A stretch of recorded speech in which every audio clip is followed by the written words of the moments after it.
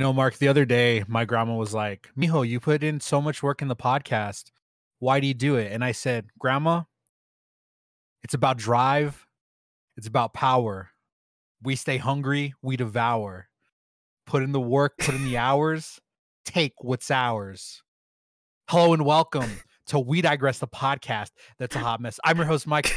Bumblebee Madrano, joined, as always, by Cloud Taco Man Mark Cloud. Why are you wearing a sombrero? Because I'm a taco, bro. Yeah, but like, you don't put sombreros on tacos. Because I'm here to fiesta, bro. All right. Okay. Right now. Oh, no. Dude, are you going to do the Chuco whistle? Do the Chuco whistle. Wait, what the hell's a whistle? The Chuco whistle? Don't you just go... Oh, I can't, though. I can't do that either. I can't. This is a very visual podcast, so if you're listening to the audio, I'm really sorry. Maybe we'll post a picture of our costumes on Instagram. I'll have to take a quick screenshot, I guess. But yeah, it is currently right now, October 29th. This is the last Spooky Day episode of Spooky Month for this podcast. And like I said in the intro, I'm a bumblebee. Mark's dressed as a taco, but Mark, I'm not any old bumblebee. Okay? Okay, what type of bumblebee are you? Hold on, I'm getting tangled in everything. Hold on. We're holding on. Please close. Or I'm a killer bee, bitch. I'm a killer my bee, goodness. I literally cannot see anything. Nice. There you nice. go. Hey, I like what's up, it. Guys, I'm a killer bee. Looking fresh. Looking. Do I do the entire podcast like this? Can you? Is that a thing? I might. Maybe. You can do it. I believe in you. I like punched my fucking desk, dude. Holy shit, dude. Everything's sliding off my head. What's up, guys? I'm a motherfucking dude. I have a big fucking head, dude. You see this shit? I think it's me. Well, maybe. I gotta take it off, dude. I gotta fucking take off the mat. Oh my god, dude. Holy shit. Oh my goodness. Dude, my freaking hat is flaccid. I gave it the old college try. It's okay, dude. My little dangly things are flaccid, so you're good. I can't get it up, dude. I don't have this problem. I swear. This doesn't always happen. I keep punching my mic. I keep punching my me, dude. Hold on, we're gonna fucking figure this out. We're fucking? Any fucking in chat? There, I'm a killer bee. I have the mask on my head now. I like it. I like it. Now that is fucking over, we can start the pod. Hey, Mark, how are you doing today? It's a podcast. I'm doing pretty okay. I'll say okay. Yeah. Doing Why are you doing okay and not amazing? Because I got absolutely my gastrointestinal tract got absolutely annihilated yesterday. Yeah, how's your asshole doing? It is not good. I'll tell you that. It's not good. I ate some of Da Bomb Beyond Insanity, which is the most vile thing that has ever, passed my lips. And a lot of things have passed my lips. Yeah, I was just about to say to you, that's a hell of a statement. It was disgusting. It wasn't, it tasted like fucking chemicals. It was literally, there was like not even, it was just pain. It blurred my vision. It made my ears pulse. And I was like, I don't know. I was in like a fever dream or something. It was literally chemical warfare on your butthole, dude. Exactly. Don't do it. The Geneva Conventions outlawed the bomb, but Mark said, "Fuck the Geneva Conventions. Fuck Geneva." Excuse me. We're drinking tonight, right? Yeah. I got myself a Cape Cod right here. Have you ever been to Cape Cod? Mm-mm. You fucking... you know what, dude? You shouldn't be drinking that then. No, I guess that's true, huh? Yeah. Only people from... It's like Long Island iced teas, dude. Only people from Long Island can drink those. Makes sense. Yeah, makes sense. Checks dude. out. Checks out. You're not going to fact check me on that one anyway, so... That's exactly what it did, Koki. Koki Yeah, said it poisoned my water supply, burned my crops, and delivered a plague into my bathroom. And yeah, it did all of that. Yes, it did. Well, hey, Mark, as much as I love talking about your butthole, and boy, do I love talking about your butthole, we have some news, some stuff that we're going to go over, like the previous episodes, before we get into the spooky stories. I hope you have a good one picked out for tonight. Yep. Cool. I'm excited. So first things first, did we talk about the Valkyrie situation last week? We last did. episode? We did not. We did not. We did not. Okay, because I think it happened during off the week. Yeah. You want to touch on that a little bit? I know we've talked about it in like privately, but do you want to give a quick rundown of what's going on? So the basis is Valkyrie released her new makeup line, which is a partnership with, I think it's called Reflect. Yeah, so the line is called Reflect, and it's skincare. Yeah, okay, it's skincare. Why did I think whatever? It's skincare. But the biggest controversy that it came with is that it claims to be, effective in helping skin against blue light damage, and it cited sources that was done. Okay, I think the sources were done by the company itself, right? So that's already a conflict of interest. And there was other studies that Valkyrie said were done, but they were never released to the public, which is very sketchy because you want all your stuff peer reviewed, it's between other scientists and everything. That's how something is good. That's how how you get your facts checked and everything. So them refusing to release it obviously is a very bad sign. It's not good at all. And she basically faced a lot of flack because a lot of people were saying that she sold out to this makeup brand to get her fans to buy stuff, basically. And she was peddling pseudoscience, I think is what a lot of people said. Yeah. So I will say, I think the idea that she was doing this to scam her fans out of money is just anybody saying that is a fucking moron, first of all. Yeah. Because like a week prior to that, she did over $1 million in merch sales. Oh yeah. So if she was trying to like peddle anything, I mean, like she could just put merch out. Right. And she's going to make so much money off of that. I think what it comes down to, and I know she mentioned it in her stream, and there were some DMs that leaked. I don't know if you saw these between her and Ludwig. No. So basically what it came down to was her agent was approached by this company. It's what Ideations or something like that. Something like that. Yeah, it's something like that. And was like, hey, is there anything that Valkyrie would want to do? And she's like, well, I've always been interested in skincare. So they push the idea of like, well, what if we create something to protect against blue light, which, there's some studies to show that blue light, which is emitted from like screens, can be harmful to your eyes. Right. So they were like, well, what are the effects of this blue light on the skin? So this company, apparently they went out, they did the research. She saw the research, but she was told that they could not publish the research because if they did that, it would interfere with it becoming FDA approved.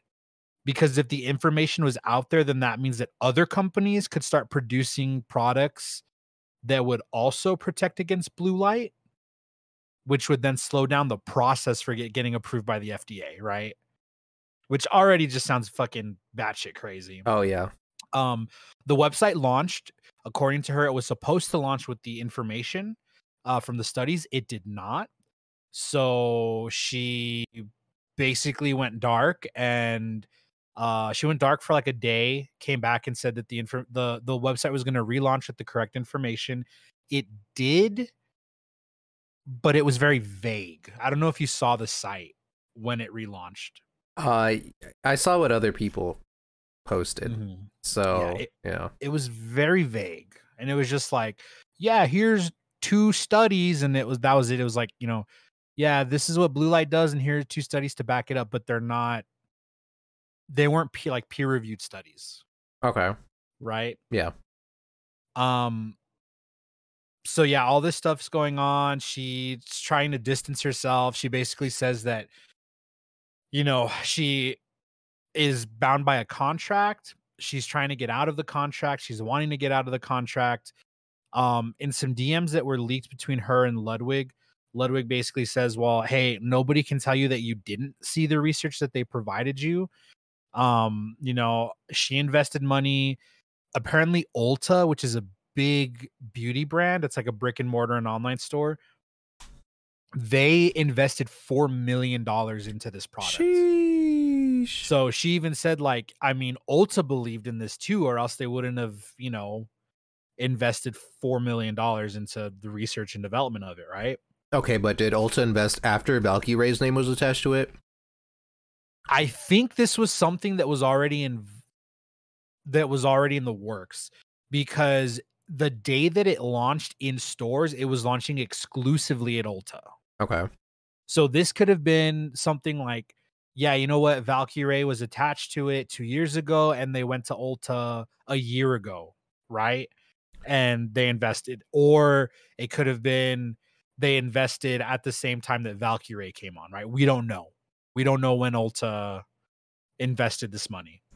Right. Because I think like having Valkyrie's name attached to something, I think Ulta would be smart enough, like, oh, Valkyrie's Omega popular. Yeah. So if her name's attached to this is a good, you know, this will be a good selling product. Yeah. And so right now, as it stands, she, according to these leaked DMs, she's totally fine being like the scapegoat. And this is based on what she told Ludwig. She's fine with being the scapegoat. She's fine with being labeled a scammer. But what she's trying to do is get out of the contract, which she might be able to, because apparently she didn't sign a part of a contract or something like that. Because she says ultimately this company has ruined her reputation. I don't know about ruined. It's definitely hit it, but I don't think ruined. I think ruined in the sense that like the general public will be like, oh yeah, the scammer kind of thing. But I think people like you and I who are involved in the space and can kind of look at all the facts and see that ultimately what this was she just made a really bad business decision without getting all the information. Right? A very like naive rookie thing to do. And I think that like for that, I personally, I can just be like, yeah, she fucked up. You know, she's going to learn from the mistake and hopefully not do it again. Mm-hmm. Right? Versus the general public's going to be like, no, she scammed a bunch of people, so I'm never going to trust her. Right. But then again, on the flip side of that, she is a woman. That's in the gaming space. And people seem to really be coming at her. But like as Flashcord says in chat, at least she's not pushing foreign cryptocurrency casinos, right? Because there's a lot of male, you know, streamers in this space who are pushing crypto, FaZe Clan, who are just like not getting any sort of backlash for doing something that is a legitimate scam. Exactly. You know? Yep. So I don't know. What are your thoughts on all of this? I just, yeah, like you said, people just go in so hard on Valkyrie. Like, of course, it was wrong. It wasn't good, right? But I think she realized that. She did her stream the day after, whenever that was, and she said it was, you know, she did stupid things, naive things, and like it's fine to, you know, keep her in check. Like, yeah, you did something wrong, you got to own up to it and everything. At the same time, these people also didn't keep other people in check. Yeah. It's just like, okay, yeah, she came up with, you know, her reputation's been hit. She said she made a mistake. She did the mistake, but you know, where was this outrage when, you know, other people were actually peddling actual scams, right? So it's just like, I don't know. So I'm gonna bring this up. Koki in chat says that's a terrible scapegoat of she's a woman gamer. Anyone making that excuse or thinking she's getting shit for being a woman is straight up an idiot. She made a bad decision, got caught, tried to play it down, made it worse, and is trying to victim her way out of it. 2 years in the making is what it was, right? Yes, it was 2 years in the making. Now I'm not trying to say that she's only getting shit on because she's a woman. What I'm saying is I think it's people are more vocal about it because she's a woman, because as we've seen plenty of times, if you're in the gaming space and you're a woman, there's a lot of extra barriers that you have to get over, basically, right? Right. Because when you are as popular as a streamer as like Valkyrie or Pokimane or even like Amaranth, What are people going to say? The only reason you're popular is because you're a woman, because people think you're cute, because people are shrimping over you, whatever it may be, right? Which we know is not true, because if, again, the Twitch leaks that we talked about previously,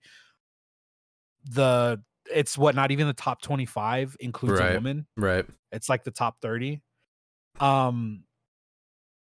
So no, that's not what I'm not trying to say she's getting shit on because she's a woman, but I do think it's like when you have members of FaZe Clan who are dudes, who are very popular content creators, who are legitimately peddling a scam such as the Save the Kids crypto token, who were only really getting shit on by like a select number of like other creators and not like the general public, I think there's definitely an issue there. Koki says, but that's not even true though. Look at how much shit Summit got for the CSGO gambling. Phantom Lord is prime example. Yes, I will agree with you there. But if you also look at the CSGO gambling thing, look at what happened with Syndicate and T Martin. They did not get a lot of shit from the general public. And they owned a CSGO gambling site and were promoting it in their content without disclosing that they were owners of this organization. So I also think like there's a difference between, say, like Twitch or YouTube doing something about it and like what the general public is going to think. And what I'm arguing is that the general public is going to hit a female streamer or be more vocal about a female streamer doing something that is seen as scummy versus a male streamer doing something that is seen as scummy. Am I making sense? Mark? Yeah, yeah. So sorry, I was reading what Koki said. He'll look at train wrecks. The difference is a lot of them don't care. They don't bend themselves to public opinion. I mean, not caring doesn't mean that. Yeah, not caring doesn't excuse you from. Yeah, it doesn't mean that the thing you're doing is not scummy. And it if they know they're scamming, then it's much worse. So like, where's the outrage for that? There's no outrage for it. That's what I'm trying to get at. It's like if you're knowingly scamming people and there's not this like huge uproar about it from the general public, I mean, then, you know. Yeah, I mean, either way, it'll be fine. She's not. I'm assuming that she's not. You know, she's not gonna have a lasting effect on her popularity. Yeah, I don't think it would. She has a lot of younger fans that don't even know what's going on, I would say. Mm-hmm. So she's probably gonna be fine. Yeah, this is a hit, and maybe it's just because I look at Valkyrae closer than I look at other people, but it feels like it's been blown up quite a bit. Mm-hmm. But I think she'll be fine. She'll be fine. It's gonna be fine. And hopefully she learns from this, because this is actually not, hopefully she learns from this is the big thing. Yeah. We mentioned FaZe Clan a little bit, and why don't we talk about this? FaZe Clan they've been evaluated at $1 billion, and they're going to be on the New York Stock Exchange under the ticker FaZe. Yikes. It's gonna make a lot of money. Oh, yeah. People are 100% gonna buy FaZe. They're gonna be like, yes. People first getting into market being just like, FaZe Clan, you throw up their little F thing and buy it. So it's gonna make a lot of money. And I'm sure that investors, will see that, and stockbrokers will see that. Yeah. So, now, being that you and I are both, I mean, we're masters of the stock market, right? We eat, breathe, and sleep the stock market. Oh yeah, right? I live with stonks, baby. Yeah, dude. I feel like it's going to be a really volatile stock. Yeah, so do I. Yeah. Because it just seems like there are certain members of FaZe Clan that just cannot stay out of drama, right? And I feel like, first of all, this is going to be really interesting because this is the first gaming organization that's going to be publicly traded, right? Right. there are so many members in FaZe Clan that I feel like if one of them were to have a scandal, it's going to obviously it's not going to kill the stock, but it's going to be very bad for the stock. Right? Yeah, this is going to be one that's going up and down. It's going to be weird. I don't know. It's going to be really weird. I think it's important to look at what's happened in the past, right? You had the Save the Kids fucking crypto scam. You have the Tfue lawsuit. You had this lawsuit that was oh my god. I think it was actually the state of California. They were basically because FaZe Clan is operating like a talent agency. So the state of California was going after them. And then just like personal drama that like some of these guys get into, like some, you know, back in the day were like super addicted to like drugs and like alcohol, and they were letting that affect their public persona. Yeah. There's just a lot of shit that you have to look at in FaZe's history. Yeah, people have to know that you represent the company. Like, if you're a part of it, if you have that FaZe in front of your name, everything you do is going to be reflected onto the company. Yeah. And don't get me wrong, there are some members of FaZe that are super cool. They genuinely seem like really nice people. You know, they don't really, you know, when it comes to things outside of content creation, they seem to kind of keep their head down and just focus on content creation. They don't try to fucking scam people like FaZe Jarvis, you know, with a fucking bullshit crypto. It's going to be really interesting to see what happens. Am I going to buy this? You bet your sweet ass I'm going to buy this coin. Or this coin. Look it, see? I'm buying this stock, and as soon as it goes up, I'm selling it, dude. Oh, baby. As soon as it, no, I'm not going to buy any. Yeah, it'll be really interesting. It'll be something. Well, we'll see how it does and see if it encourages other people to go public, other orgs to go public. What was that tweet that I sent you? Fuck, it was my favorite response. Let me pull it up real quick. I sent it to you and Zach. When? The day that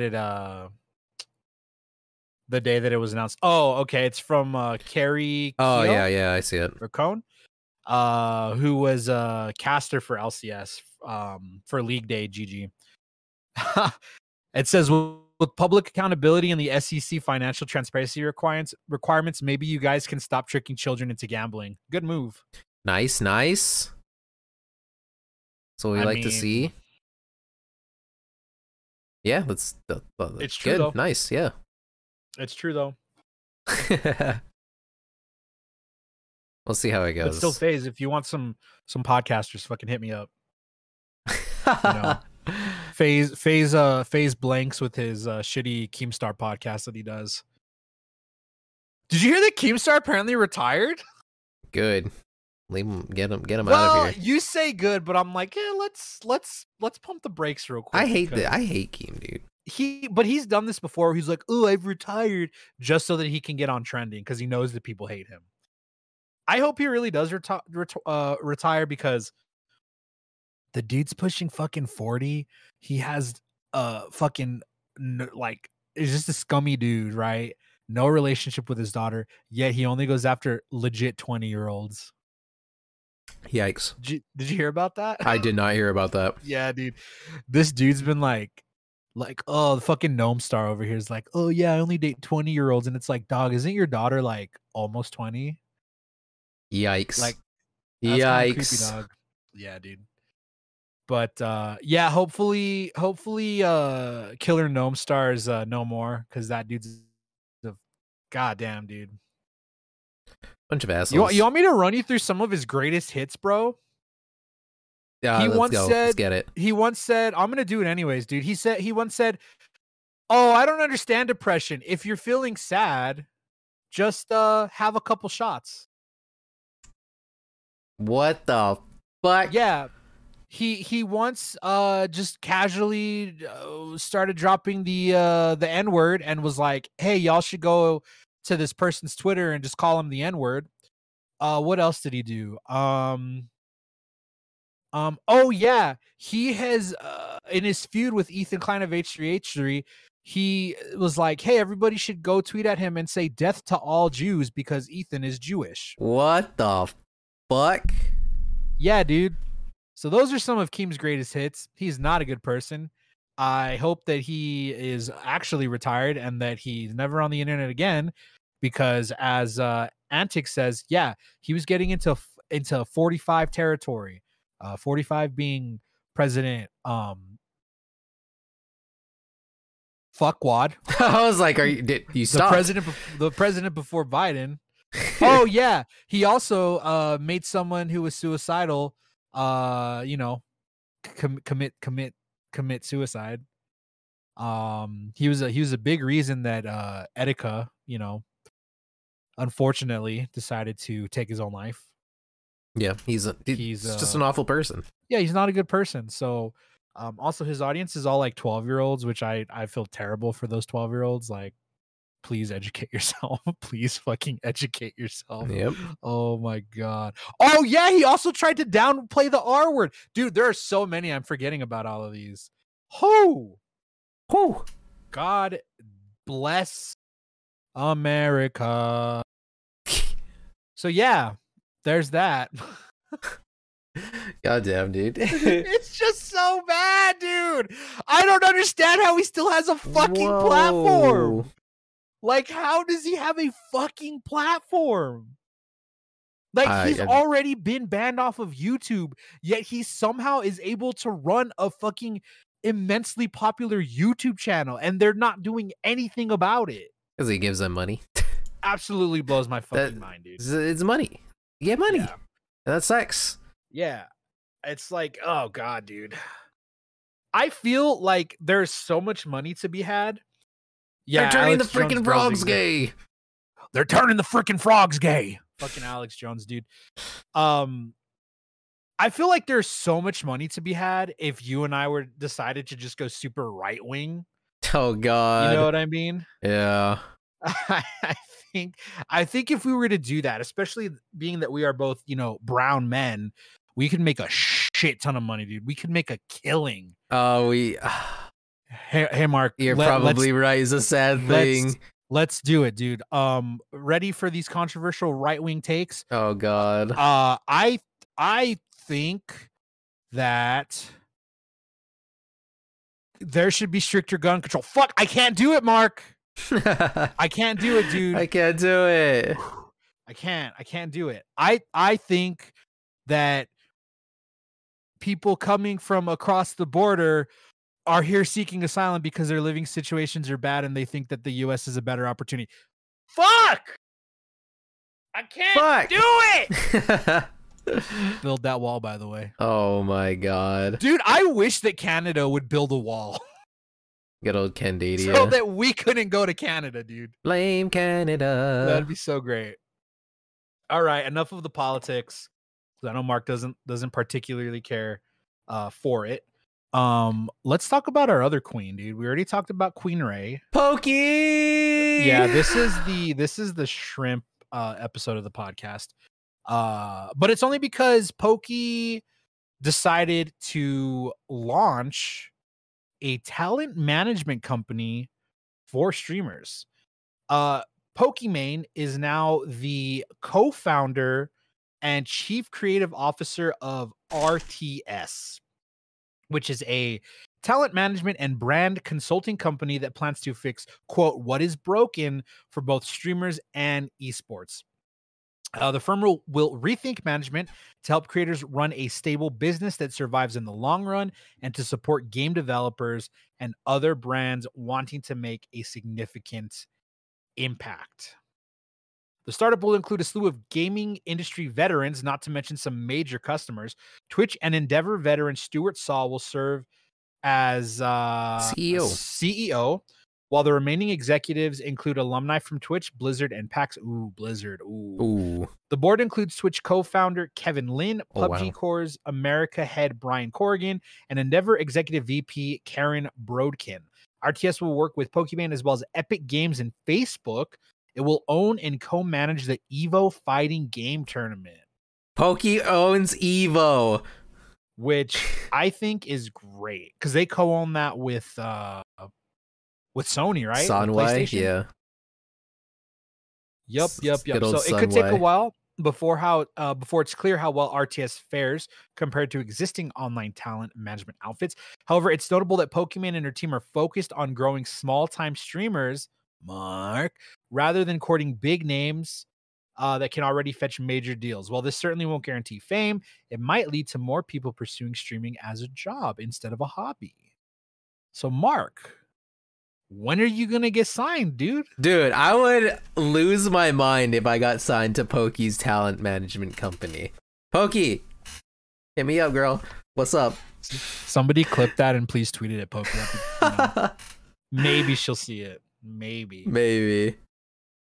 So I'm on the website here. If you don't know, it is just rts.gg is the website. So currently the only creators that they have listed as who they work with is Pokimane. Right. Obviously, she's a co-founder. Obviously, yeah. So it says, we're here to help you grow, develop new opportunities, and make your life as a creator better by building a management team around you. How are they going to do that? With 360 management. Without a long-term plan, you're only as good as your next piece of content. So they're going to help ensure that the long-term viability of your brand. They're going to help you diversify your business revenue, and most importantly, maintain your health and well-being. So they do have, or they will provide growth strategy, business development, PR and branding, legal, as well as taxes and finances. So they'll help you out with all of that stuff, dude. Too. How are they going to work with publishers? So they're going to bridge the needs of publishers. This is all their copy on their website, by the way. Yeah. It says, we bridge the needs of publishers with those of their business partners and communities. We know both sides of the coin and build strategies to meet the needs of all parties.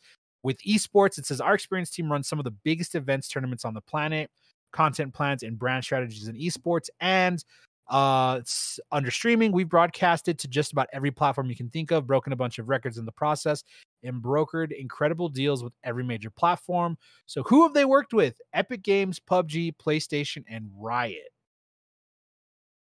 Which obviously they co-own Evo with PlayStation, and they have some members from Epic, PUBG, and they all send them an email. Are you do it, bro? Fucking do it. I'll do it. Why not? Yeah, dude. Why not? So yeah, they all also worked with Facebook, Ballantynes, and Learfield. And let's go over their team a little bit, shall we? Obviously, we mentioned Pokimane multiple times, but we got Stuart Saws, the CEO. Kim Fan is the Chief Operating Officer. Sue Lee is the VP of Talent Management. Jason Scarano is the VP of Sales and Partnership. Min Sik Ko is the VP of Esport Operations. Christian Tomas is the VP of Esports Programs. Ratha Harntha is the VP of Operations. Edison Park is a talent manager, and Valerie Wong is the program manager. They also have advisors, including Brian Corrigan, Kevin Lynn, and Karen Brodkin. We didn't mention Kevin and Karen at the start of this. Dude, this is cool. Are you going to do it? I mean, I don't even... Okay, so at the bottom it says contact us, and it's like select a topic. Creator. So then I would just do that and just be like... your name. I'm just on my messages, it's just going to be, hey guys. Hey guys. But yeah, dude, I definitely think that you should do it. Which email address are you going to use? Please let it be markspicyfeetpics@gmail.com. I mean, I have my streamer email. Oh, is it Mark's spicy streamer feet pics?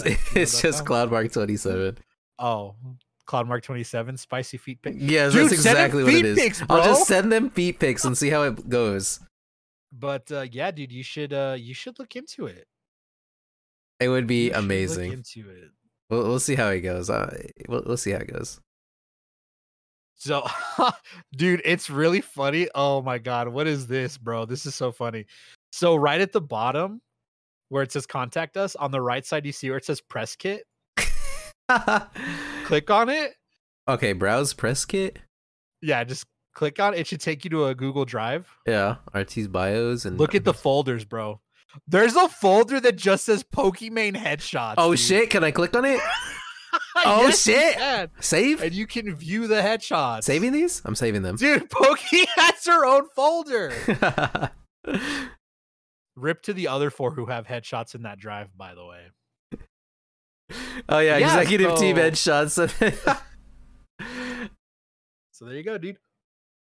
Dude, she's got okay, Pokey. I just hear me out. Fuck, dude, I don't have a pitch. I need to come up with a pitch. Michael, I'm struggling. All right, listen, as your current manager. Wait, I thought John was my manager. No, fuck John, dude. I'm your manager. Yeah, Juck Fun. Pokey. Every streamer starts somewhere.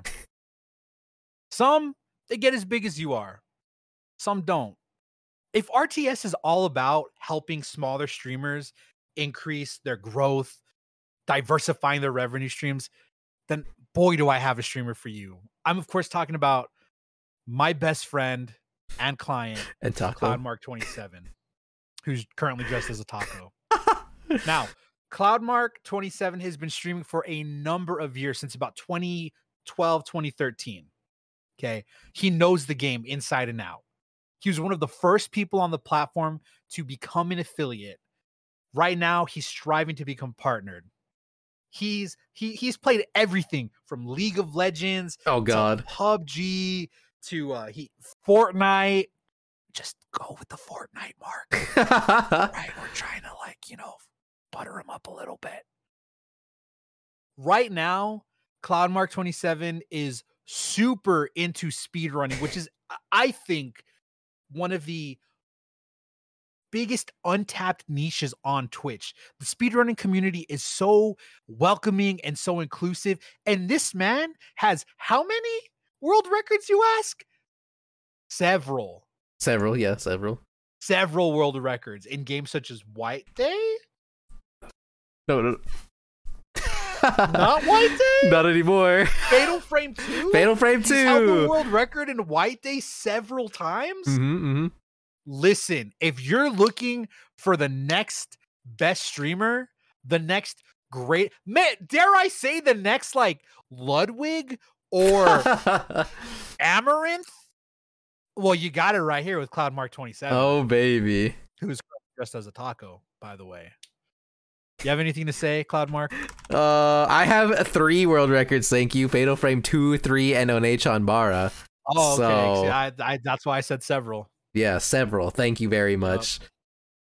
So in closing, Pokey, you'd be not smart to not bring CloudMark into the RTS family. How many horror streamers do you have? 0. I can fill that niche. Not only that, but I'm also Mexican. So I bring a little spice. That's diversity. Diversity. That's diversity. Diversity. Okay, RTS already looking very diverse. How about a little more diversity? Okay.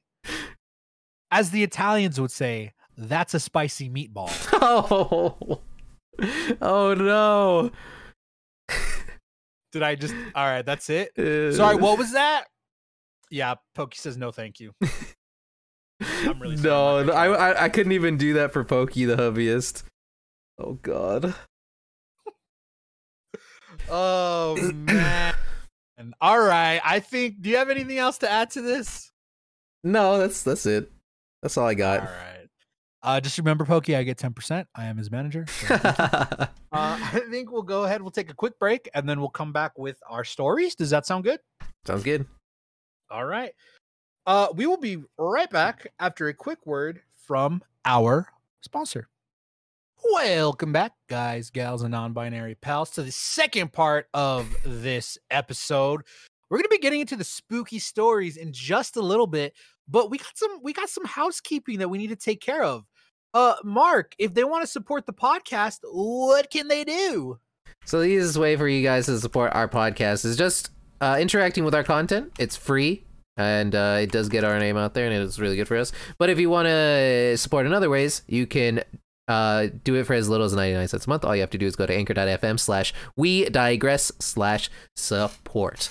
Or you can buy some of our sick-ass merch at wedigresspodcast.com. weedigress.com. But the easiest and freest way is just interact with all of our social medias, which are We Digress Pod on everything.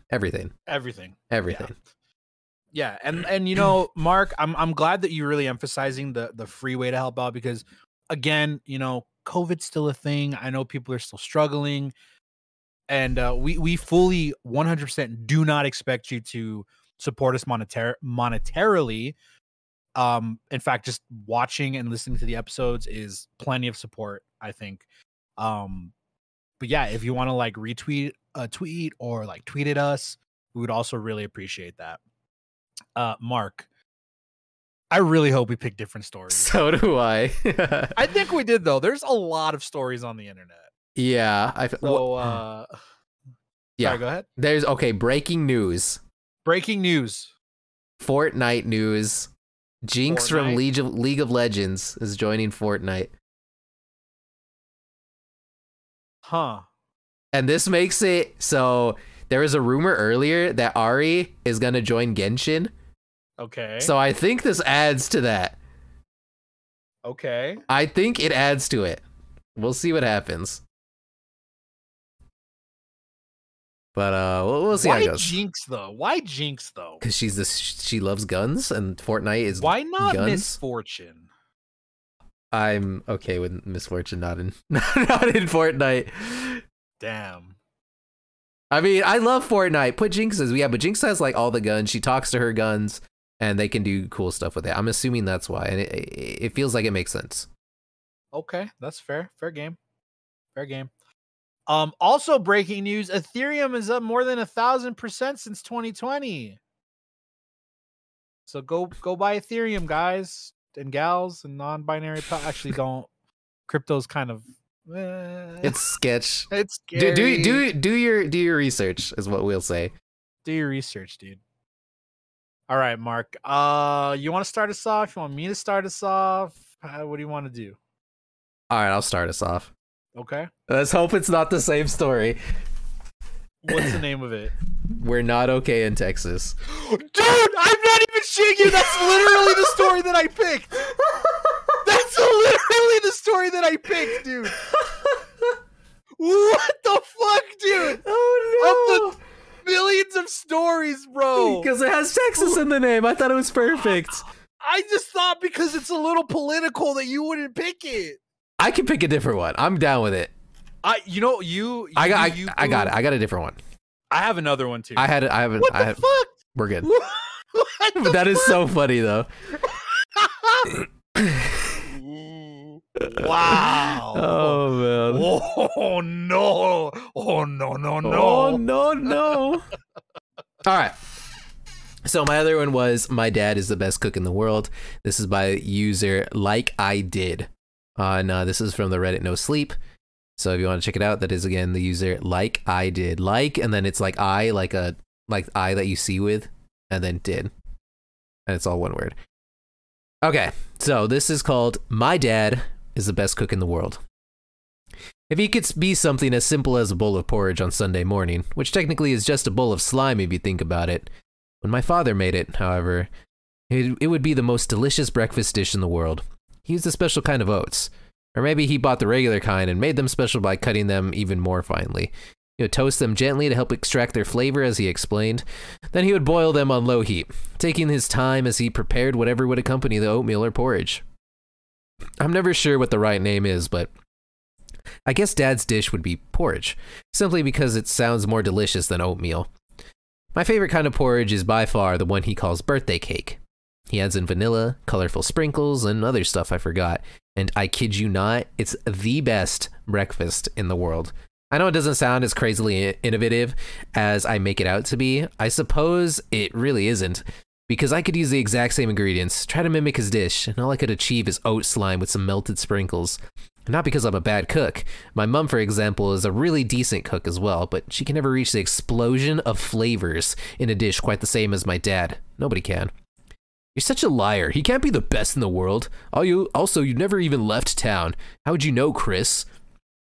That's what my disbeliever of a classmate, Toby, said after I told everyone that I knew for a fact that my dad was the best cook in the world.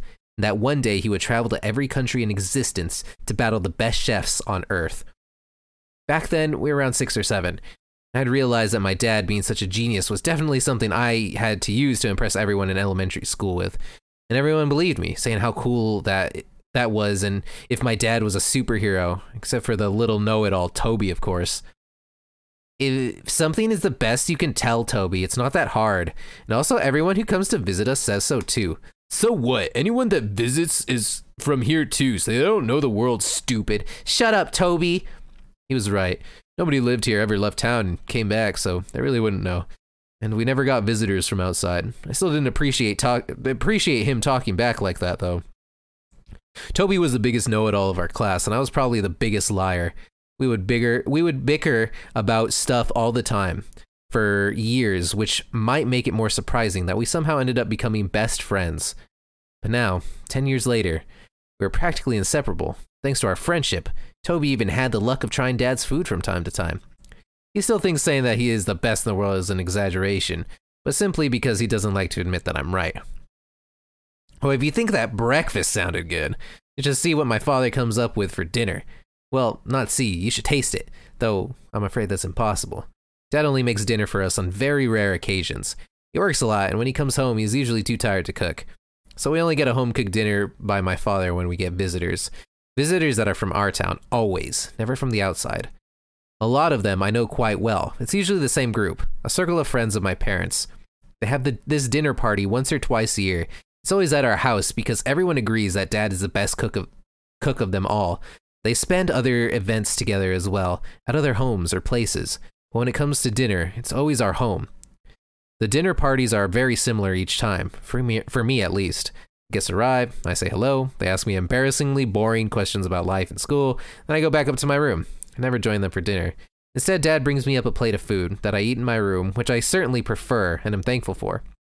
Often, Toby comes over as well, and we hang out in my room, while my parents have their party downstairs.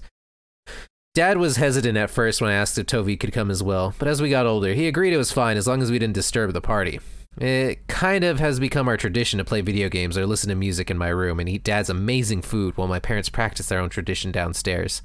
These nights might sound like a little mundane, but I used to love every part of them. They've been the same for years now, except for last night. Last night, things changed. As before every dinner party, Dad had been in the kitchen all day cooking while Mum decorated the dining room. I helped a little by chopping some vegetables and washing a few dishes in the afternoon. In the evening, before the guests arrived, Toby rang our bell, and the two of us went up to my room to play a new Nintendo game that Toby got as a gift from his uncle. He always gave Toby the best gifts, but he recently moved away from this town. We got so into the game that I didn't even realize how much time had passed until Dad knocked on the door. As soon as it opened, a sweet smell spread through my room. Hints of cardamom, nutmeg, and most prominently, pumpkin. Whoa, that smells amazing, Mr. Milner. What did you make? Oh, just some mashed potatoes with pumpkin and greens. We both knew whatever he made was far more special than that. Even when he used the most boring ingredients, he knew how to mix spices so perfectly that they tasted otherworldly. But when my dad said those words, it didn't sound like he was trying to be humble. He seemed exhausted, which was reflected through the empty look in his eyes. Got up to take the tray off his hand that had bowls of soup and 2 big plates full of the dishes my dad had been cooking all day. You all right, Dad? Oh, I'm fine. Just tired. Lots of cooking. Anyway, you know the rules. Enjoy the food, but stay in your room, all right? We both nodded. After the door was closed again, I put the tray next to Toby and sat down. Your dad seemed weird, he said. I don't think he likes dinner parties very much. He has to work and everyone else just stuffs their faces. Or maybe he's not much of a swinger and your mom makes him, Toby grinned. For the 100th time, my parents aren't swingers. Right, so why else are we not supposed to see what they're doing down there? Ah, fuck off. Do you want to have dinner with all those old people? They're doing us a favor. Right, dinner, he grinned again. There was no part of me that believed that my parents were actually swingers, but Toby dared me to go look, and I wasn't scared to walk around in my own house. So why wouldn't I go check? That's what I said to him. Tried to act cool, but some part of me was really afraid of whatever was going on down there. You see, these parties have become such a normal event in our lives that I sometimes forget or try to suppress how weird they really are. First of all the guests arrived totally overdressed in cocktail attire and too much makeup. Everyone seems far too excited with big smiles that appear forced. My mother is one of them, and enjoys the night to the fullest.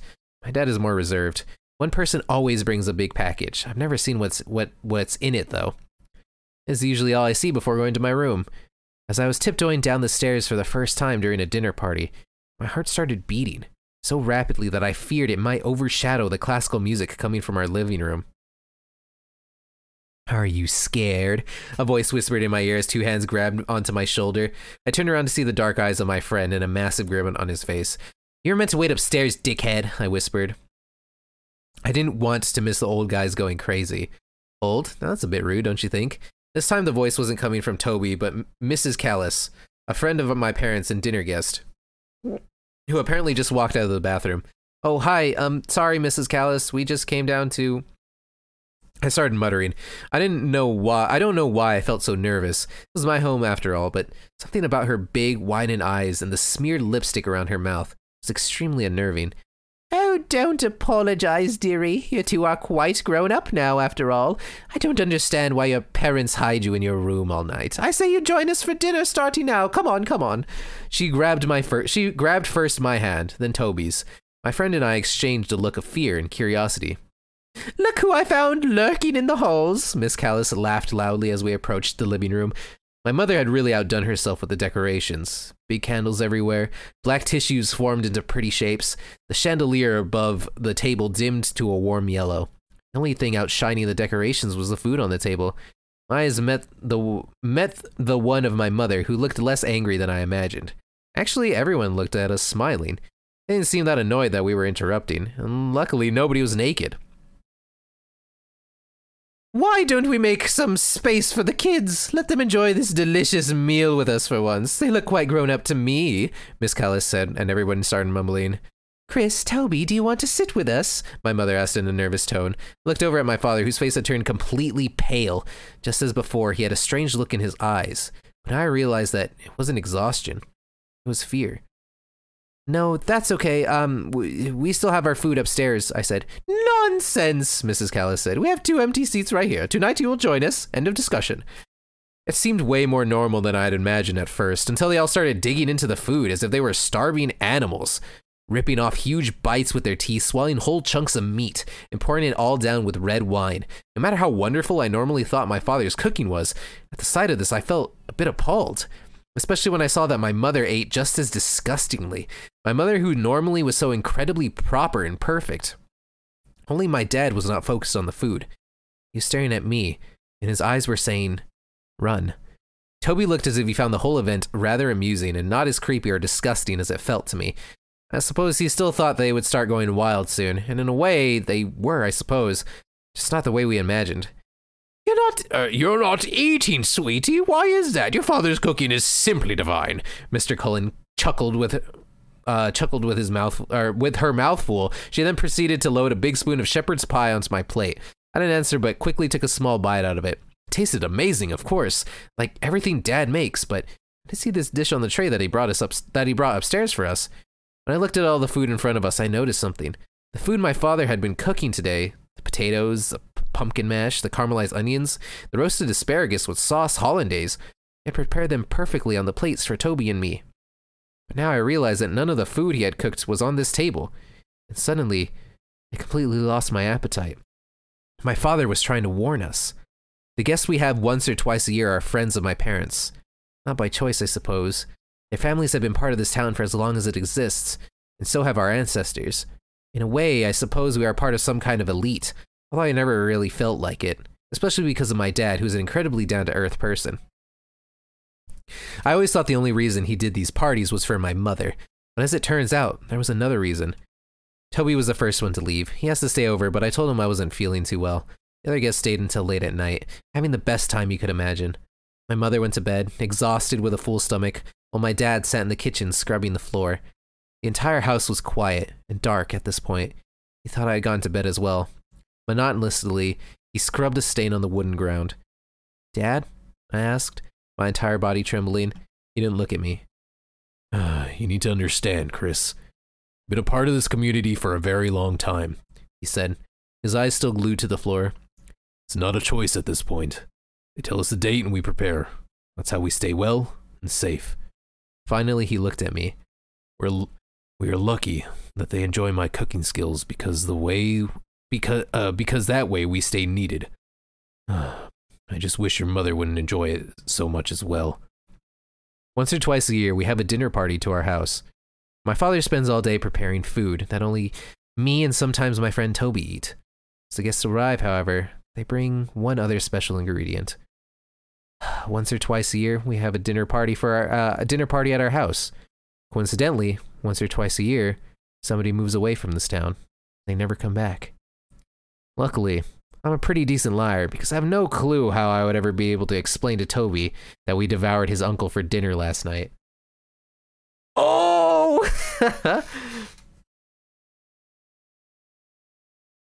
Little Toby! Rip Toby's uncle. Little Toby! Little Toby. Damn, dude, that was pretty good. I liked it. I enjoyed it. It was pretty good, dude. Yeah. Yeah! Enjoyed it.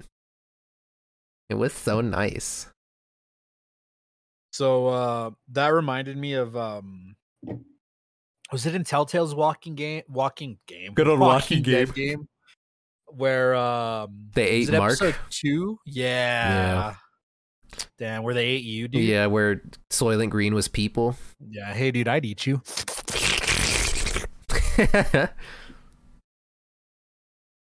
Oh man, excuse me. So now I guess it's time for the story that we both ended up picking. Cause me small brain, it says Texas, me go for it. Yeah, dude. Is that why you picked it? You're just like, oh, that's where I'm from. Yeah, that's literally it. All right. Okay. So, this story was posted in r/nosleep by user u/Texas Not Okay. And it is called We Are Not Okay in Texas. We're not okay. My husband and I live in Texas, won't say which city. A couple weeks ago on a Sunday, I woke up in the middle of the night needing a drink of water. I got up to get some, and as soon as I stood over the sink, cup in hand, I both saw and heard a truck rumble by. It was moving slow, and the red brake lights brightened up as they passed our house. They slowed down to nearly a crawl. I could see the light of a phone screen illuminating some guy's face in the passenger seat, and the driver's face was partially lit to where I could see him looking as well. Thoroughly creeped out, I moved to the side of the window and peered around a corner. This window didn't have blinds on it, so I had no way to watch in secret without moving to another room. But if I moved to another room, I worried I would miss their license plate, so I could write it down. My husband has instilled quite the self-defense mentality in me, especially with the baby on the way. I waited for their car to move on and recited the license plate to myself over and over until I could get to my phone in the bedroom and write it down. I covered the screen so I wouldn't wake Brian. I double-checked that all the doors and windows were locked, then crawled back into bed. It took me a while to get back to sleep because of the adrenaline. I told Brian about it in the morning, and he was mad I didn't wake him.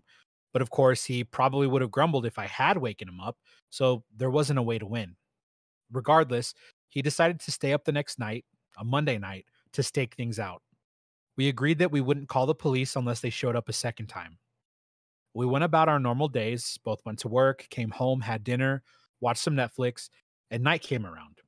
Brian sat in the front room, nestled in with the book next to the window with the streetlight.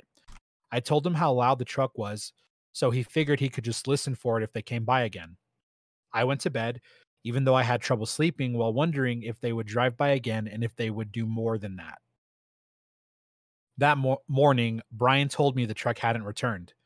I was relieved, and so was he.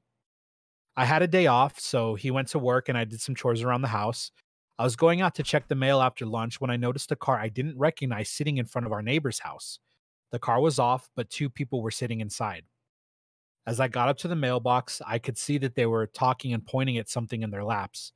There was no way I could see what they were doing without getting closer, but my suspicions were raised anyway. I called Brian and he came home as soon as he could.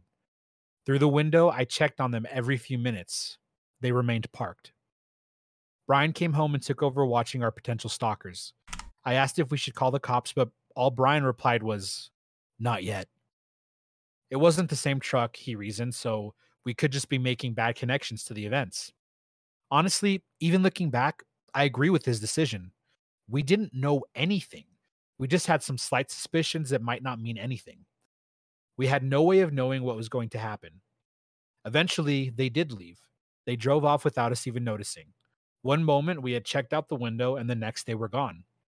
I was again relieved. I thought we had made a mistake. I was glad we hadn't called the cops over something so mundane. Over the next few days, I swore I caught sight of the same car or same people in different cars.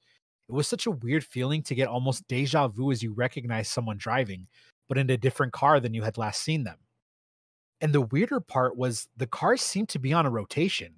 Silver Honda, Ford truck, white work van, black Honda, over and over, mixed and matched with drivers and order of appearance. Once I thought I saw one of the cars pass by my work, but I doubted it almost immediately. When I told Brian the pattern, he started to notice it too. I'm calling the cops, he finally decided after watching the patterns for a week. They weren't there every day that we could tell, although we did have to work. A patrol car pulled up behind the car while we were both home from work. One walked up to their car and the other came to our front door. I wasn't happy about that because it felt like tattling. Here's the people that called us on you. It's their fault, is what it felt like they were saying. Brian answered the door at my request and told the story. The officer noted everything down. I piped up from the living room when I needed to, but mostly I just stayed in the house.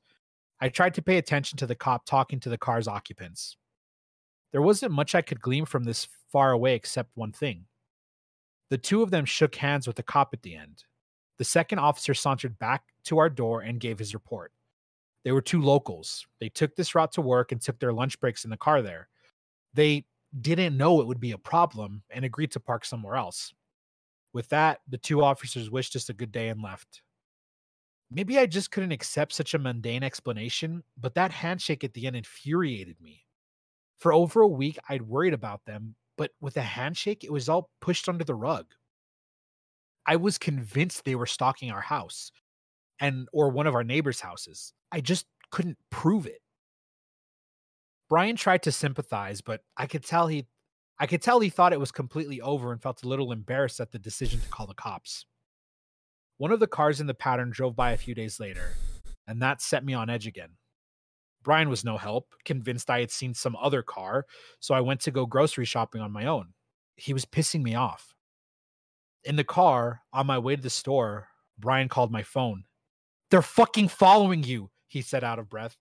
My throat swelled up and I glanced in the rearview mirror. I thought I could see one of the cars from the pattern, but there were 2 or 3 cars behind me. Was that them or was it a coincidence? "I'm getting in the car and following too, but I need you to go to the police station and pull into their parking lot," Brian explained. I could hear the sounds in the background confirming his words. The door slamming shut, the car starting. I tried to think of where the police station was, and I told Brian as much. He reminded me of the Maps app on my phone, of course. "When you get there, lock the doors and call 911 to tell them where you are. I'm coming right behind you." When we stopped the call, I tried to simultaneously drive and search for the police station address. My hands were shaking so hard I dropped my phone into my lap several times. I couldn't do it. I started to tear up and hyperventilate. Siri managed to pop up, interrupting my progress, and I tried to say, "Siri, take me to the closest police station." But I was crying so hard Siri couldn't understand me. That's when a car had to swerve out of my way, blasting their horn the whole time. I knew I had to get off the road before I got in a wreck. That would be so much worse. I ended up into a Target and literally parked my car on the crosswalk in front of the doors. I didn't want to park and have other parked cars block line of sight if they came up to my window. I was convinced now that these were my stalkers. They wanted to hurt me. They were willing to do it in public. Hands still trembling, I pulled out my phone and dialed Brian's number to tell him where I'd parked so he could come get me. The car I saw earlier entered the parking lot and I froze. The phone was still ringing. Someone honked at me, demanding I move out of the way. I didn't. "Are you there? What's happening?" Brian asked, voice so quiet it sounded like it was coming from afar. "I'm at Target," I whispered as if I was being sneaky. "Come quick, please hurry." He kept talking, but my attention was drawn outside the car. The car stalking me swung past around my non-parking job and swerved to block me in. The car behind me began trying to go around but didn't have enough room.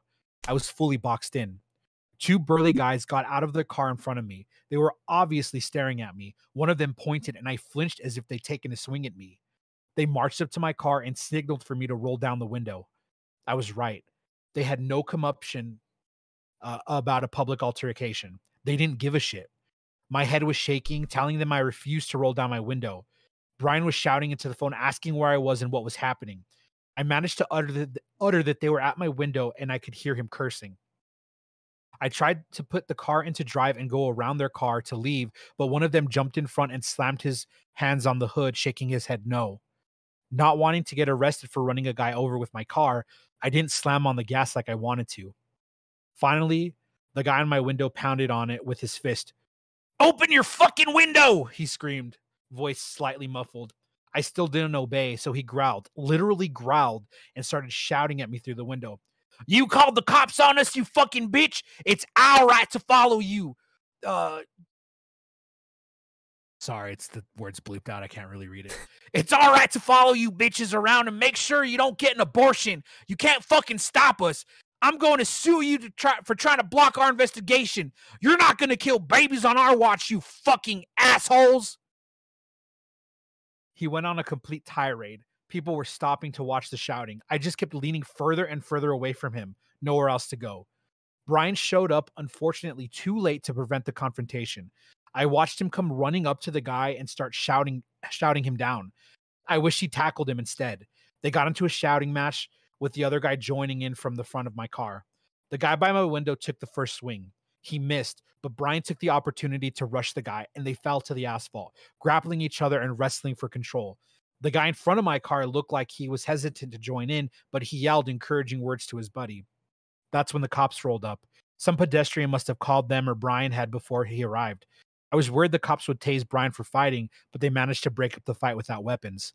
The cops separated everyone, moved everyone's cars to parking stalls, and talked to everyone individually. I was bawling uncontrollably by this point, and the cop was getting frustrated with me while we talked. At the end, they arrested both Brian and the guy who had been wrestling him. I was furious, but I know better than to scream at injustice anymore.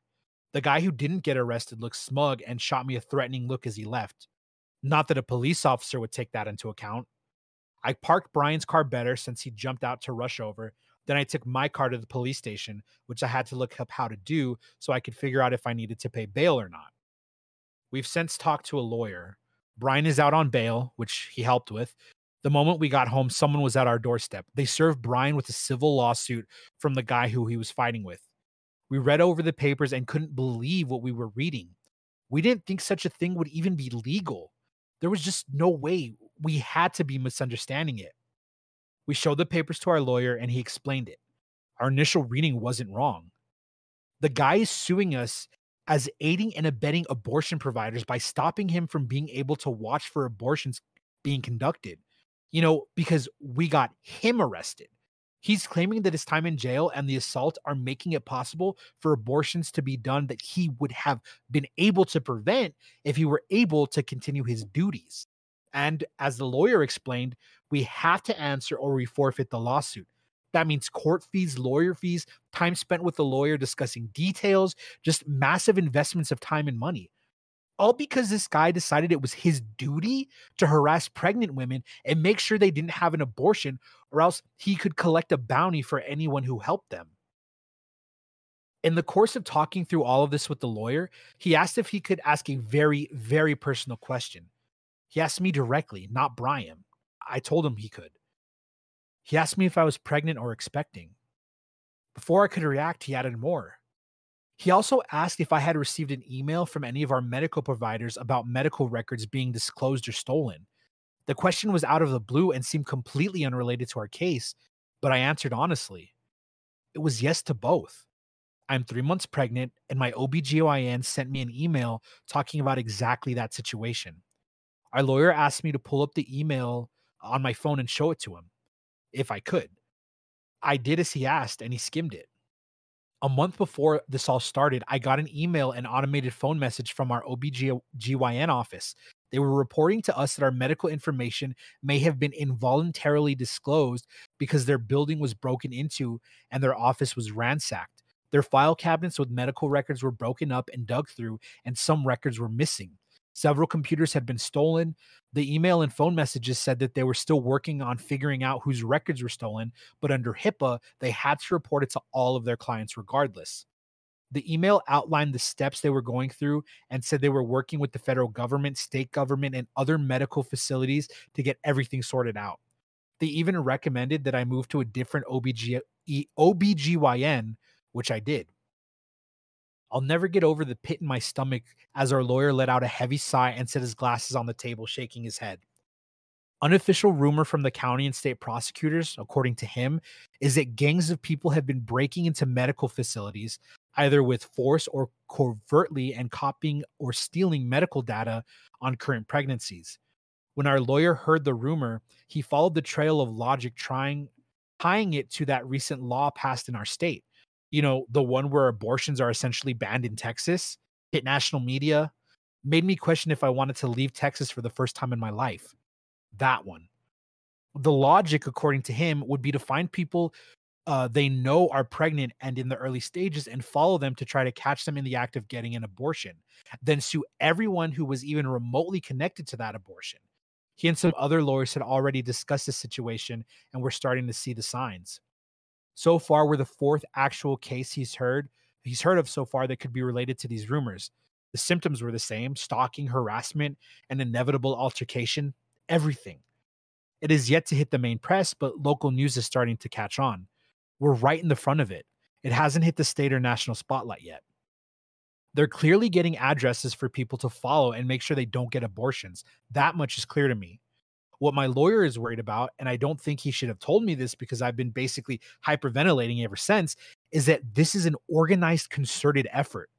The fact we got served with the lawsuit the day after bail means someone other than the guy was preparing it. The names on the lawsuit confirm that. There are 6 people named in our lawsuit, and our lawyer checked. 7 other lawsuits have already been filed with their names. It's just the start of an avalanche about to terrorize a lot of people. Is this where we are now? Is this it? What is starting? I'm angry, I'm tired, I'm livid, I'm scared, I'm exhausted, I'm worried, and I'm horrified. This is where we live now? A place where things like this can happen to anyone? Where people who are so emboldened by their self-righteousness can inflict emotional, psychological, financial damage on someone? We're not okay in Texas. Cue the MCR, we're not okay. We're not okay. Nah, yeah, that's yeehaw, brother. Yeah. Get some K-Konas in chat. So, we both picked this story apparently. Initially, why did you pick this story? Cause Texas, yeehaw, brother. That's, I tell you, I literally just small brained it. You saw Texas and you were like, I literally just small brained it. So I picked this one because of its political in nature, and this is we talked about this, essentially what is an abortion ban in Texas, and we talked about this a few episodes ago. And obviously I know that this is not real, right? This story, but it really does seem like if this were to happen and hit the news, I would not be surprised. 100%. Yeah, I would also not be surprised. Oh God, did you just see what Flashcourt put? Y'all-Qaeda. Yes, that was the work of Y'all-Qaeda. Yep. So yeah, I thought, what's spookier than something that could actually happen in real life? Exactly. Right? Zombies, ghosts, people suing you because you might be involved in somebody deciding to abort a fetus in Texas. Very scary. Very, very scary. So Redonk. Yeah. But yeah, dude, that's gonna conclude Spooky Month 2K21, dude. 2K21. I like it. Can you believe that 2022 is like 2 months away. I know, right? It's so close. It's crazy. I am still processing 2020. And I don't know if you are. It went so quick. Like, listening is processing 2020 still. it just went so quick. Like, it really did. Holy moly. Yeah, it really, really did. So we will fuck. We will fuck. We will fuck, dude. It's yeah, I mean, you know, I joke like, yeah, still trying to process 2020, but like it's important to remember COVID is still very real and everyone stay safe. Because I swear to God, if you guys aren't safe, Mark's gonna get it. Oh shit. My God. My God. But yeah, man, I don't know if you have anything else you want to say to conclude Spooky Month 2K21. No, it's a good month. I enjoyed it. Spooky Month's great. I love Spooky Month. Yep. Spooky Month is great. You know what next month is? The best month. Why is it the best month, bro? It's the best month. Oh, cause your birthday. Cause it's my birthday. No. Best months: October, Spooky Month. Okay. Right. December, because you got all those holidays in December. For me, it's Christmas. For you, it might not be. Right. Right. January. January sucks. Martin Luther King Jr. Day is in January. That's true. That is true. And also my birthday. Wow. Really? January sucks, bro? You want to say that to Martin Luther King Jr.? Oh, shit. You want to fucking say February is not the best month because Valentine's Day is in February and I'm lonely and bitter. Oh, also, no. Valentine's Day was created by corporate America to hawk candy. Oh, no, I love candy. Something. I don't know. Candy good. Me like candy. Dude. Oh, I forgot to. So I posted this in Discord. I want to thank you, Mark. Me? I am the horror trivia champion at my school. Oh, hell yeah, brother. Solely because of all of the info, like all of the knowledge that I have, because I don't like horror movies, but all of the knowledge I have up here, I got through osmosis via you. Osmosis, I like it. Yeah, dude. And this wasn't your elementary school trivia, like who's the bad guy in fucking Jason X. You know, it wasn't like that kind of bullshit. It was like some deep. It was like, where does the first Halloween movie take place? Who said this line? Like it was like a quote from a movie, and it was like, who said this? What was the name of the spirit that the Ouija board gave in The Exorcism? Like shit like that, dude. It was like deep cuts. The only one I didn't get was the name of the demon that is the nun. I actually don't know that one either. The Nun. I totally forgot. I watched The Nun, and that movie is not good. Is it not? It's not good. It's really not good. So I was just like, well, you know, this is not a good one. No, not a good movie. But yeah, I just want to say thank you for that because I could not have done it without you. I'll take the credit. Yeah, you'll take the credit. You won't take my prize, but you'll take the credit. Dude, you got a good prize. Yeah, I got a water bottle, dude. Water bottles are cool. Yeah, dude, that's a like water my bottle. 16th water bottle. All right, man. Well, yeah, so we'll be back next week with a new episode of Weeb Digress. Oh, baby. And if you want to catch the next episode of We Digress, that'll be in 2 weeks. I do have to talk to you off stream about the schedule for the podcasts, though. Sounds good. We might have to change it up because I am in harder stuff in school. But we'll discuss that.